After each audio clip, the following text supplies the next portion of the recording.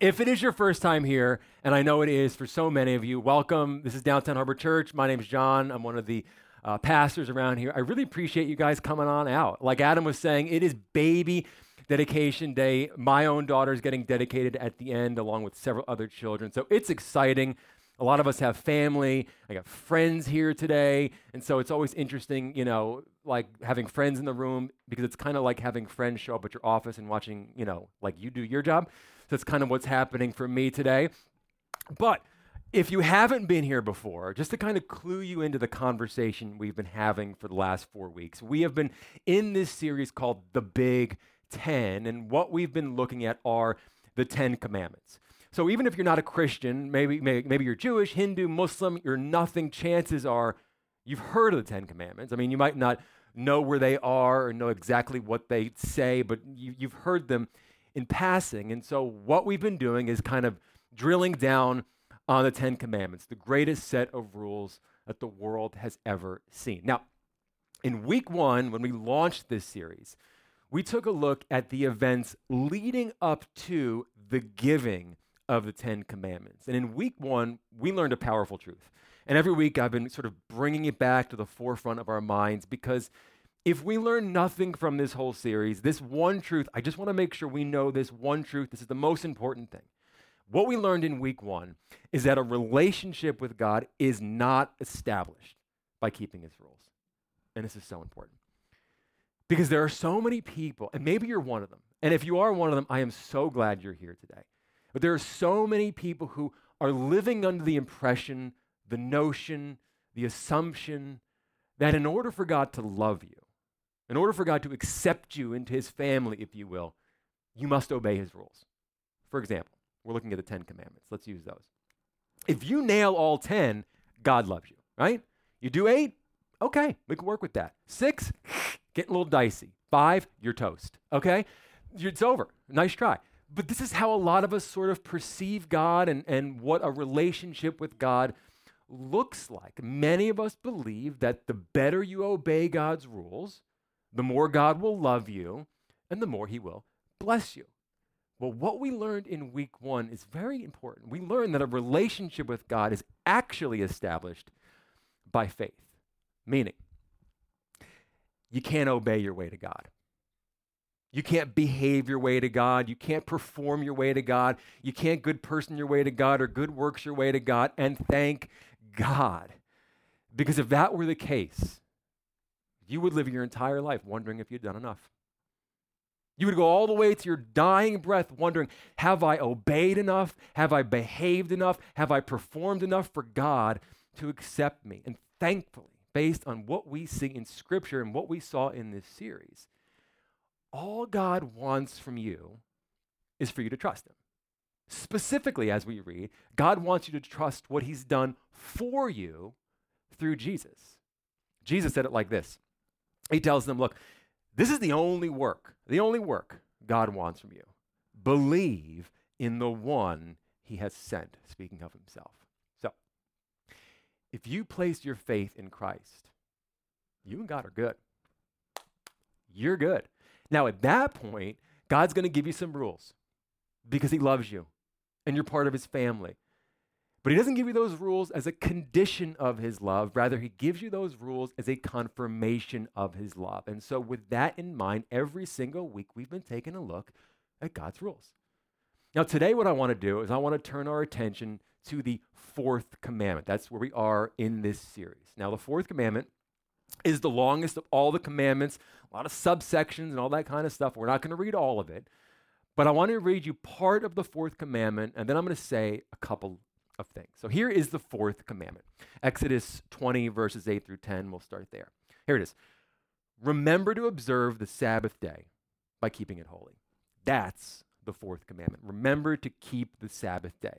God goes on and he says, you have 6 days each week for your ordinary work, but the 7th day is a Sabbath day of rest, dedicated to the Lord your God. Now, he kind of qualifies it a little bit more. He says, on that day, no one in your household may do any work, for in 6 days the Lord made the heavens and the earth and the sea and everything in them. Let me just stop there real quick.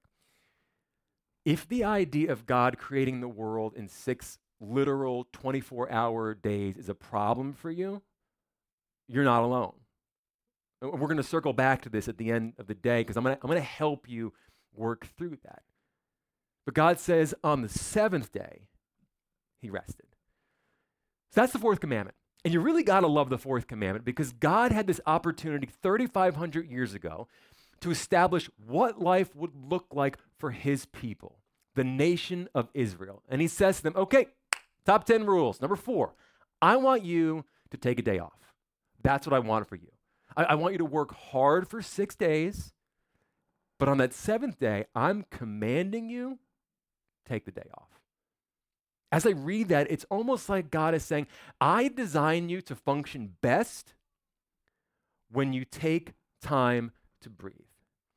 When you build into your schedule, let's call it your weekly schedule, time to breathe, time to pause, time to reflect, you will appreciate life more. You'll appreciate each other more, and you will appreciate our relationship more. So when the sun goes down on Friday, that's when the Sabbath starts, you stop working. You don't pick another olive. You don't pick another grape. You don't pick another grain of wheat. You lay down your tools for an entire 24-hour period because I want you to rest and reflect on the life, there it is, I have given you. So the Sabbath, we're more familiar with our Jewish friends practicing the Sabbath. The Sabbath was this mandatory day where no work can be done. And on the Sabbath, you focus on God. You focus on the fact that he is the one and only God, the true God. You focus on the fact that he is your provider, your defender, your rescuer, and your savior. Now, here's something interesting. The 4th commandment is the only commandment out of the top 10 that is no longer applicable to Christians. Right? You're still not allowed to murder anybody, which is a bummer. But if you are a Christian, I know many of you are in this room, you can skip sort of the tradition of taking an entire day off of work. Why? That's a big discussion. To be honest with you, it's too big for today. I think it's too big for a Sunday. I think it's better suited to a Bible study than a Sunday sermon. But the Reader's Digest, right, the too long didn't read, is that Jesus fulfilled the Sabbath. Scripture says that Jesus is a better Sabbath. He called himself the Lord of the Sabbath. And in the book of Hebrews, we read that we, as his followers, find our ultimate rest no longer in a day, but in him. Paul, who wrote over half the New Testament, speaking to a group of Christians, says this, "So do not let anyone make rules for you about eating and drinking, or about a religious feast, or a new moon festival, or, here it is, a Sabbath day." Paul would go on to say, look, you can observe the Sabbath if you want, but it's no longer mandatory. So with that in mind, let's close in prayer. Dear Father, I want to thank you for, no, you wish, right? You wish church was that short. Not a chance. So while the 4th commandment is no longer applicable to Christians in its original context, I do believe there's incredible wisdom that we can learn from it. So when I look at the 4th commandment, and I look at how he sort of lays out the 4th commandment, what I see God doing is creating what I'll call a weekly drama. A weekly drama of working 6 days and resting for 1, and working 6 days and resting for 1. And I think that pattern forced the Israelites to be mindful of the rhythm of life. Because time is our most valuable asset. You can always get a new car. I mean, right now you can't. But you used to be able to get a new car, okay? You can always earn more money, but you cannot get more time. And our inclination as humans is to just cram as much as possible into our day and take nothing out. We do so much, but we never seem to enjoy much of anything that we do. Life is just a blur. It's, hey, I'm going to be 15 minutes late. I'm so sorry. And by the way, I got to leave 15 minutes early. Honey, what time is your recital? And when, 7:30. And when exactly do you get on stage? And it's going to go like 5 minutes because I got to leave right. We drive fast. We choke down food. Life is just a frenzy. And so with that in mind, I just want to drill down on a concept that I think the fourth commandment really touches on. And I just want to have a conversation about our time. See, Moses, when he received the 10 commandments, was about 80 years old. And he would live to be 120 years old. And over those 40 years, he implemented the Sabbath into his life. He was out there in the desert, and he would work for 6 days, and then he would stop and reflect. And he would work for 6 days, and then he would stop, and he would reflect. And after 40 years of being mindful of his days, he saw life more clearly. He saw time differently. And I want to show you what he found. Now, before I show you, I'm just going to say this. If we can begin to run all of our decisions through what Moses is about to say, it can change your life. And the reason I know it can change your life is because it can change your time, and your time is your life. So after years, 40 years of being mindful of his days, of building into his schedule each week time to reflect, Moses says this, Psalm 90, Lord, you have been our home since the beginning. Meaning as your children, we live our lives in you. Yeah, we may physically live in a desert, or we may live in Fort Lauderdale or New Jersey or New York or wherever you're from, but ultimately, we live in you. And before the mountains were born, or you brought forth the whole world, from everlasting to everlasting, you are God. What he's saying here is, God, there has never been a time that you haven't existed. There will never be a time when you don't exist, from everlasting to everlasting. And somewhere in between all of that comes me.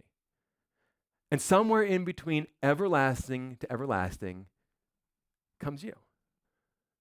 And then he says something seemingly morbid. He says, you turn people back into dust, saying, return to dust, you mortals. Now, this is just Moses' way of saying God has control and input into the days of our lives. And for most of us, I would argue, whether we recognize it or not, whether we would articulate it or not, I really believe most of us believe that God has something to do with the length of our time. And I can prove it to you. If you found out tomorrow that you had a terminal disease, would you pray? I mean, if you found out tomorrow that someone you know and you love has a terminal disease, would you pray? And regardless of the fact that you haven't prayed in a long time, there is something inside of you that would say, God, please help. And that might be the prayer. Because there's something inside of you that believes that God has something to do with the number of our days. And then Moses says something awesome. Lets us in on a little secret about God. He says, 1,000 years in your sight are like a day that has just gone by. Or a watch in the night. A watch is a 3-hour period of time. In the beginning of today, we talked about how the fourth commandment said that God created the world in 6 days. And like I said, for many of you, that's a problem. That bothers you. Jesus, all right. God, okay. 6 literal days? That doesn't square with science. So let me help you here. Moses right here is telling us that in God's eyes, 1,000 years? It could be a day. It could be 3 hours. So if the idea of God creating this world in 6 literal days is keeping you from saying yes to God, I'm just saying, God is bigger than your day. But what Moses is saying here, I think it goes, God, with how big you are, everlasting to everlasting, thousands of years, it's just like 3 hours in your eyes. With how big you are, how does my life look to you? I mean, my life is so big to me, but how does my life look in the context of 1,000 years? Because our lifetime is 70 years, he says. Or if we're strong, 80. But the years are full of hard work and pain. And they pass quickly. And then we are gone. uplifting stuff, right? Aren't you glad you came to church today? This is like a life verse. You should write this down and put it on your mirror when you're brushing your teeth and reflect on this. But come on, this is real life. You're telling me you've never felt like this? Come on. See, so often we kind of look at Scripture and we say, it was written by a bunch of men sitting in their ivory tower. What do they know about real life? Telling us not to worry, telling us to do this. Moses had a hard life. And then he says something, because it's written in ancient Hebrew. It was written 3,500 years ago. It doesn't translate well. I'm going to read it to you, and then I'm going to tell you what it means. Moses says this: if we only knew. Which means there's something we don't know. If we only know, he says, which means there's something that I'm about to say that's not intuitive. There's something that I'm about to say that if you don't pay attention to it, you'll miss it. If we only knew the power of your anger. Ooh, we don't like that word. Your wrath, is as great as the fear that is your due. Well, that makes a lot of sense, Moses. Now, I told you, the ancient Hebrew was very clunky when you try to put it into modern English, but here's what this means in spite of what it says. Moses is saying if we could see God as he is, we would give him the reverence he deserves. If somehow we could pull off the shackles of humanity, if somehow we could pull off the shackles of this earth and see God as he is, then when it comes to the time in our lives, we would give him the reverence he deserves. Because I have this tiny, tiny slice of time to do something with my life. So wouldn't it be rational and logical and appropriate to give God the glory? To say it differently, if we could see God as he is, we would be more careful with the time we've been given. Because if we really understood, and I mean really understood, that God provided us with life, with breath, with a heartbeat. If we really understood that all the time we have was given to us by God, we are but stewards of the time that we have on this earth. And if we really understood that we are here today and gone tomorrow, then we would probably rethink what we do with this gift of limited time. And we don't think like this, do we? It really isn't until God commands us to take a day off, to pause, to reflect, to contemplate our days, that you realize what a precious gift time really is. Then Moses wraps up by giving us the application. This is the verse that ties our entire day together. He says, teach us to number our days. To say it differently, teach us to live as if our days are numbered. Teach us, God, because we don't do this naturally. See, we spend our days as if we're going to live forever. We spend our days as if we're always going to have our children. We spend our days as if we're always going to have our spouses. We spend our days as if we're always going to have our parents. We spend our days as if we're always going to have our health. The truth is, we spend our days as if our time is unlimited. And we know it's not. And yet when it comes to how we schedule our days and what we cram into our days and what we prioritize in our days or we don't prioritize, we live as if our days are not numbered. And Moses says that's a huge mistake. You got to number your days. We've done this in other areas of our life. Remember back to school, when you had a final exam on a Friday, you numbered your days. You made the most of every single day leading up to that test. When you got married, there was a date on the calendar, and you made the most of every day, week, and month leading up to that ceremony. We get a baby now, like I mentioned. We're not just numbering our days now, we're numbering our hours. Okay, she's up. We got 90 minutes until she goes back down. We got what are we going to do? We got to prioritize. We got to feed her. We got to change her. Clock's ticking. Okay, we want to read a book or you want to go for a walk? When we realize that time is limited, we have to limit what we do with our time. Teach us to number our days. Moses is saying, what would it look like if we lived that way? And here's the promise if we do. He says, teach us to number our days that we may gain a heart of wisdom. At this church, we define wisdom as understanding that all of life is connected. That what you did yesterday impacts who you are today and where you are today. Wisdom helps you understand that what you do today will impact who you are tomorrow and where you'll be tomorrow. And when we learn to number our days, we gain wisdom as to what we should prioritize in our life. Numbering our days gives us the wisdom to say, I need to spend more time doing that.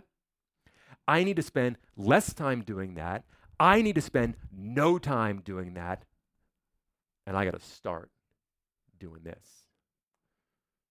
Moses' bottom line, when you kind of look at what he's saying here, is that when you see the time you have left, you get more serious about the time you have now. But here's the kicker. None of us knows how much time we have left. So in these last few minutes, I just want to fast forward all of our lives to the very end. And I want us to experience the wisdom that we would normally gain at the end, when we look back over our entire life. Recently, a book was published. Interesting book, Top 5 Regrets of the Dying. Now, the author of this book worked in palliative care. She was a hospice nurse. And if any of you have ever had family in hospice, you know these nurses are saints. They're wonderful people. It's a ministry they're doing. And her job was to spend time with people in the last 12 weeks of their life. And over the course of her job, she began to ask these folks one single question. Do you have any regrets? And over the years, a pattern emerged. And I just pulled out one regret out of the top 5. Just one that really struck me, particularly with today's conversation. And the regret that I'm going to show you is the regret that people had in the last few days on earth. And in some cases, in the last few hours. They said, I wish I hadn't worked so hard. When I read that, I immediately thought of my grandfather. He was a pastor for over 50 years. And one time he said, John, in my line of work, I've been doing this for 50 years. Done a lot of funerals. Been doing a lot of hospital beds. Never once did I hear anyone say, you know what? I wish I worked more. I wish I didn't just work 6 days. I wish I worked all 7.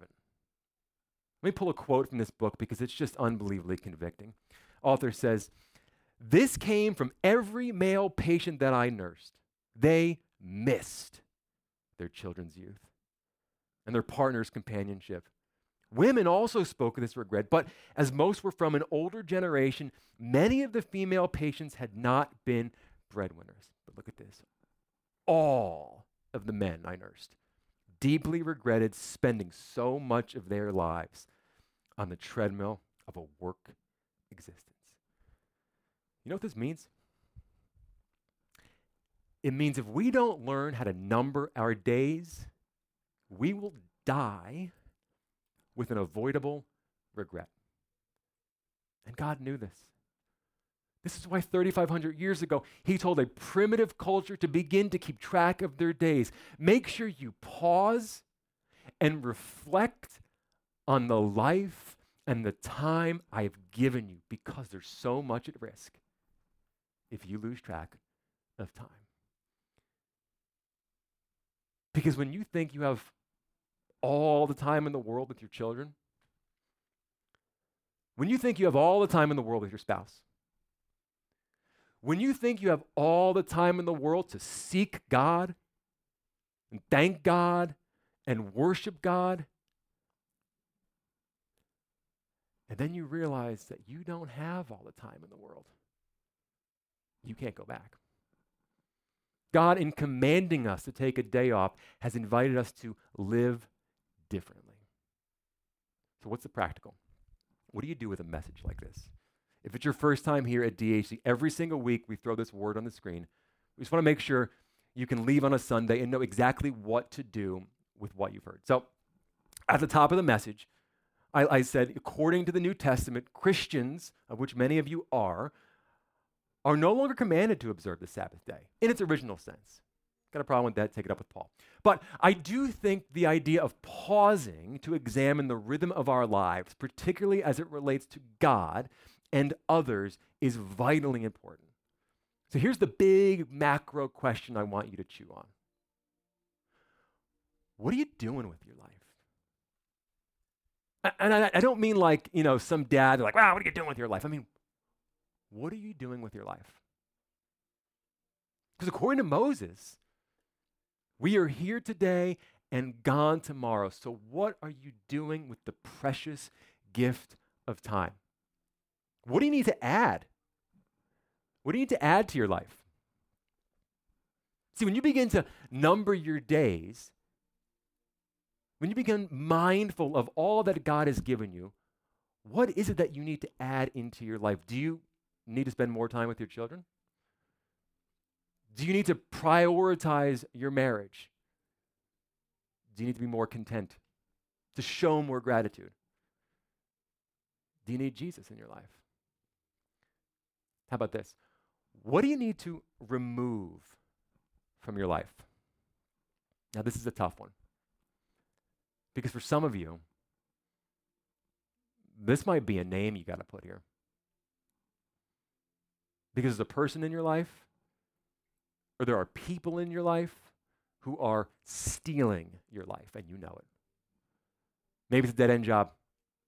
You're wasting your days doing something you don't love.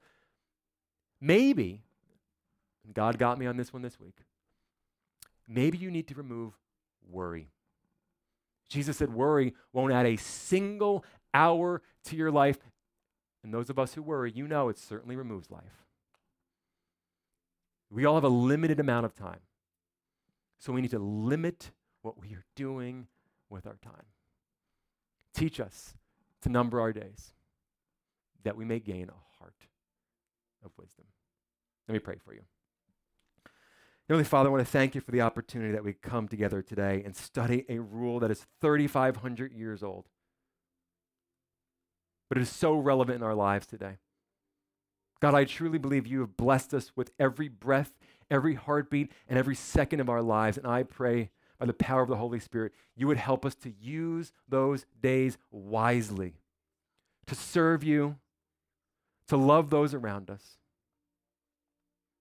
I pray that you would help us in this endeavor. Help us, Lord, to number our days so that we may gain a heart of wisdom. In Jesus' name we pray.